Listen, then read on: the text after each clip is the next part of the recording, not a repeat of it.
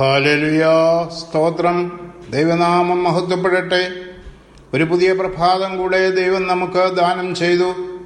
കേരള ജനതയുടെ ഏകഭാവത്തിലുള്ള ഒരു ആഘോഷമാണ് ഓണം. ഒരോണം കൂടെ ആഘോഷിക്കുവാൻ ഇടയായി എന്ന് പറഞ്ഞാൽ ഒരു വർഷം കൂടെ ജീവിക്കുവാൻ ഇടയായി എന്നാണ് അർത്ഥം.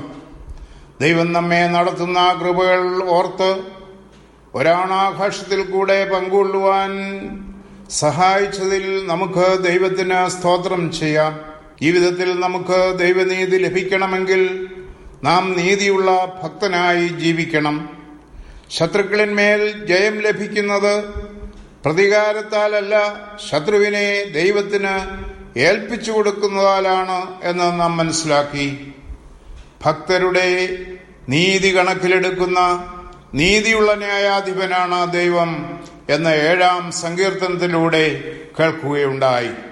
പ്രപഞ്ച സൃഷ്ടിയിൽ ദൈവത്തിന്റെ മഹത്വവും മനുഷ്യന് ദൈവം നൽകിയിട്ടുള്ള മാഹാത്മ്യവും തെളിയിച്ചു കാണിക്കുന്ന സങ്കീർത്തനമാണ് 8-ാം സങ്കീർത്തനം. പ്രപഞ്ച സൃഷ്ടിയിൽ ദൈവ മാഹാത്മ്യവും ദൈവം മനുഷ്യന് നൽകിയിരിക്കുന്ന ശ്രേഷ്ഠതയും മഹിമയും ദാവീദ് ഈ സങ്കീർത്തനത്തിൽ വിവരിക്കുന്നു.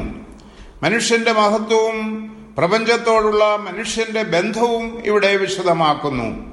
പ്രകൃതി, മനുഷ്യൻ, ദൈവം എന്നീ ത്രിമാന യാഥാർത്ഥ്യം അനുഭവങ്ങളുടെ പൂർത്തീകരണമാണ് ഈ ലോക ജീവിതം.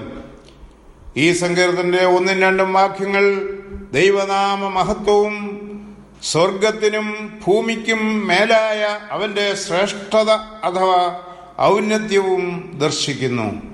നീ ആകാശത്തിൽ നിന്റെ തേജസ് വെച്ചിരിക്കുന്നു. പ്രപഞ്ച സൃഷ്ടികളിന്മേൽ ഔന്നത്യമുള്ളവനാണ് ദൈവമെന്ന് ദാവീദ് പ്രഖ്യാപിക്കുകയാണ്. 2-ാം വാക്യം ശത്രുശക്തിക്കുമേൽ ശത്രുക്കളെ നിശബ്ദരാക്കുന്ന ദൈവം. ദൈവത്തിന്റെ മഹത്വം, അതോടൊപ്പം ശിശുക്കളുടെയും മുലകുടിക്കുന്നവരുടെയും വായിൽ നിന്ന് ബലം നിയമിക്കുന്ന ദൈവം. ദൈവമഹത്വവും ശക്തിയും കൊച്ചുകുട്ടികളിൽ കൂടെയും ദർശിക്കുന്നു. 1 കൊരിന്ത്യർ 1-ാം അധ്യായം 27-ാം വാക്യത്തിൽ ജ്ഞാനികളെ ലജ്ജിപ്പിപ്പാൻ ദൈവം ലോകത്തിൽ ഭോഷത്വമായി തിരഞ്ഞെടുത്തു. ബലമുള്ളതിനെ ലജ്ജിപ്പിപ്പാൻ ദൈവം ലോകത്തിൽ ബലഹീനമായത് തിരഞ്ഞെടുത്തു. ദൈവം ബലഹീനമായതിനെ ബലമേറിയ ശത്രുക്കളെ നിശബ്ദരാക്കാൻ വിനിയോഗിക്കുന്നു എന്ന് നാം കാണുകയാണ്. ഹോശന്നായിൽ മഹാപുരോഹിതന്മാരുടെയും ശാസ്ത്രിമാരുടെയും നീരസത്തിന് മറുപടിയായി വിശുദ്ധ മത്തായി 21-ാം അധ്യായം 15-16 വാക്യങ്ങളിൽ കർത്താവ് ഈ സങ്കീർത്തന വാക്യം ഉദ്ധരിച്ചിരിക്കുന്നു. സങ്കീർത്തനം 3 മുതൽ 8 വരെയുള്ള വാക്യങ്ങൾ ദൈവ സൃഷ്ടിയിൽ മനുഷ്യന്റെ സ്ഥാനം. 2 കാര്യങ്ങളാണ് ദാവീദിനെ അത്ഭുതപ്പെടുത്തുന്നത്. 1, മനുഷ്യനോടുള്ള ദൈവത്തിന്റെ പരിഗണന. 2, മനുഷ്യന് കൊടുത്തിട്ടുള്ള കാര്യവിചാരകത്വം. പ്രപഞ്ച സൃഷ്ടിയിലെ ദൈവമഹത്വം കണക്കിലെടുക്കുമ്പോൾ മനുഷ്യനെ ഇപ്രകാരം ഓർക്കേണ്ടതിന് അവന് എന്ത് പ്രാധാന്യം എന്ന ചോദ്യമാണ് ദാവീദ് പ്രകടിപ്പിക്കുന്നത്. മനുഷ്യൻ ബലഹീനെങ്കിലും അവന് ദൈവത്തോടും പ്രകൃതിയോടും ബന്ധമുള്ള സൃഷ്ടിയുടെ മകുടമാണ്. 5-6 വാക്യങ്ങൾ ദൈവ സാന്നിധ്യത്തിൽ മനുഷ്യൻ ബലഹീനനെങ്കിലും ദൈവ സാദൃശ്യത്തിൽ സൃഷ്ടിക്കപ്പെട്ട മനുഷ്യന് ബുദ്ധിശ്രേഷ്ഠതയും ഇച്ഛാശക്തിയും ആത്മീയ ഭാവവും ദൈവം നൽകി. ദൈവത്തിന്റെ സകല പ്രവൃത്തികൾക്കും അഥവാ സൃഷ്ടികൾക്കും അവനെ അധിപതിയാക്കി. ഉൽപ്പത്തി പുസ്തകം 1-ാം അധ്യായം 26-ാം വാക്യം ഇതിനോട് ചേർത്ത് വായിക്കണം. അനന്തരം ദൈവം നാം നമ്മുടെ സ്വരൂപത്തിൽ നമ്മുടെ സാദൃശ്യപ്രകാരം മനുഷ്യനെ ഉണ്ടാക്കുക. അവൻ സമുദ്രത്തിലുള്ള മത്സ്യങ്ങളിന്മേലും ആകാശത്തിലുള്ള പർവ്വജാതികളിന്മേലും സർവഭൂമിയിന്മേലും ഭൂമിയിൽ ഇഴയുന്ന എല്ലാ ഇഴജാതികളിന്മേലും വാഴട്ടെ എന്ന് കൽപ്പിച്ചു. മനുഷ്യ സൃഷ്ടിക്ക് ശേഷവും ദൈവം ഇത് തന്നെ കൽപ്പിച്ചതായി ഉൽപ്പത്തി 9:2 കാണുന്നു.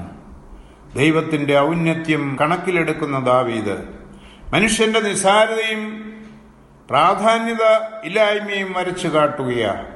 എന്നാൽ നാം ഓർക്കേണ്ട യാഥാർത്ഥ്യം ദൈവവുമായുള്ള താരതമ്യത്തിൽ മാത്രമേ ആ നിസ്സാരതയും നിഷ്പ്രഭത്വവും ഉള്ളൂ. ദൈവ സൃഷ്ടിയിൽ എല്ലാറ്റിന്മേലുമുള്ള മനുഷ്യന്റെ ആധിപത്യം എപ്പോഴും ഓർക്കണം. പ്രകൃതിയോടുള്ള നമ്മുടെ പെരുമാറ്റം ദൈവേഷ്ടപ്രകാരമാകണം.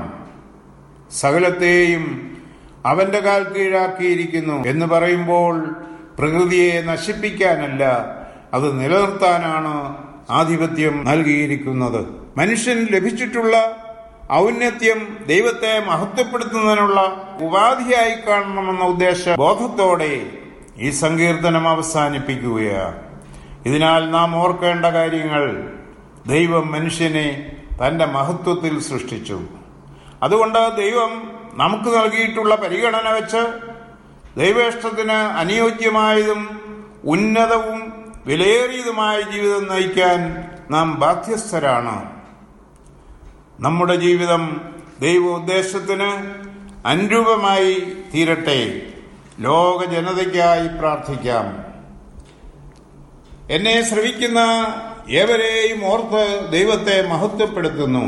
ഏവർക്കും ദൈവനീതിയിൽ അധിഷ്ഠിതമായ സന്തോഷകരമായ ഓണം ആശംസിക്കുന്നു.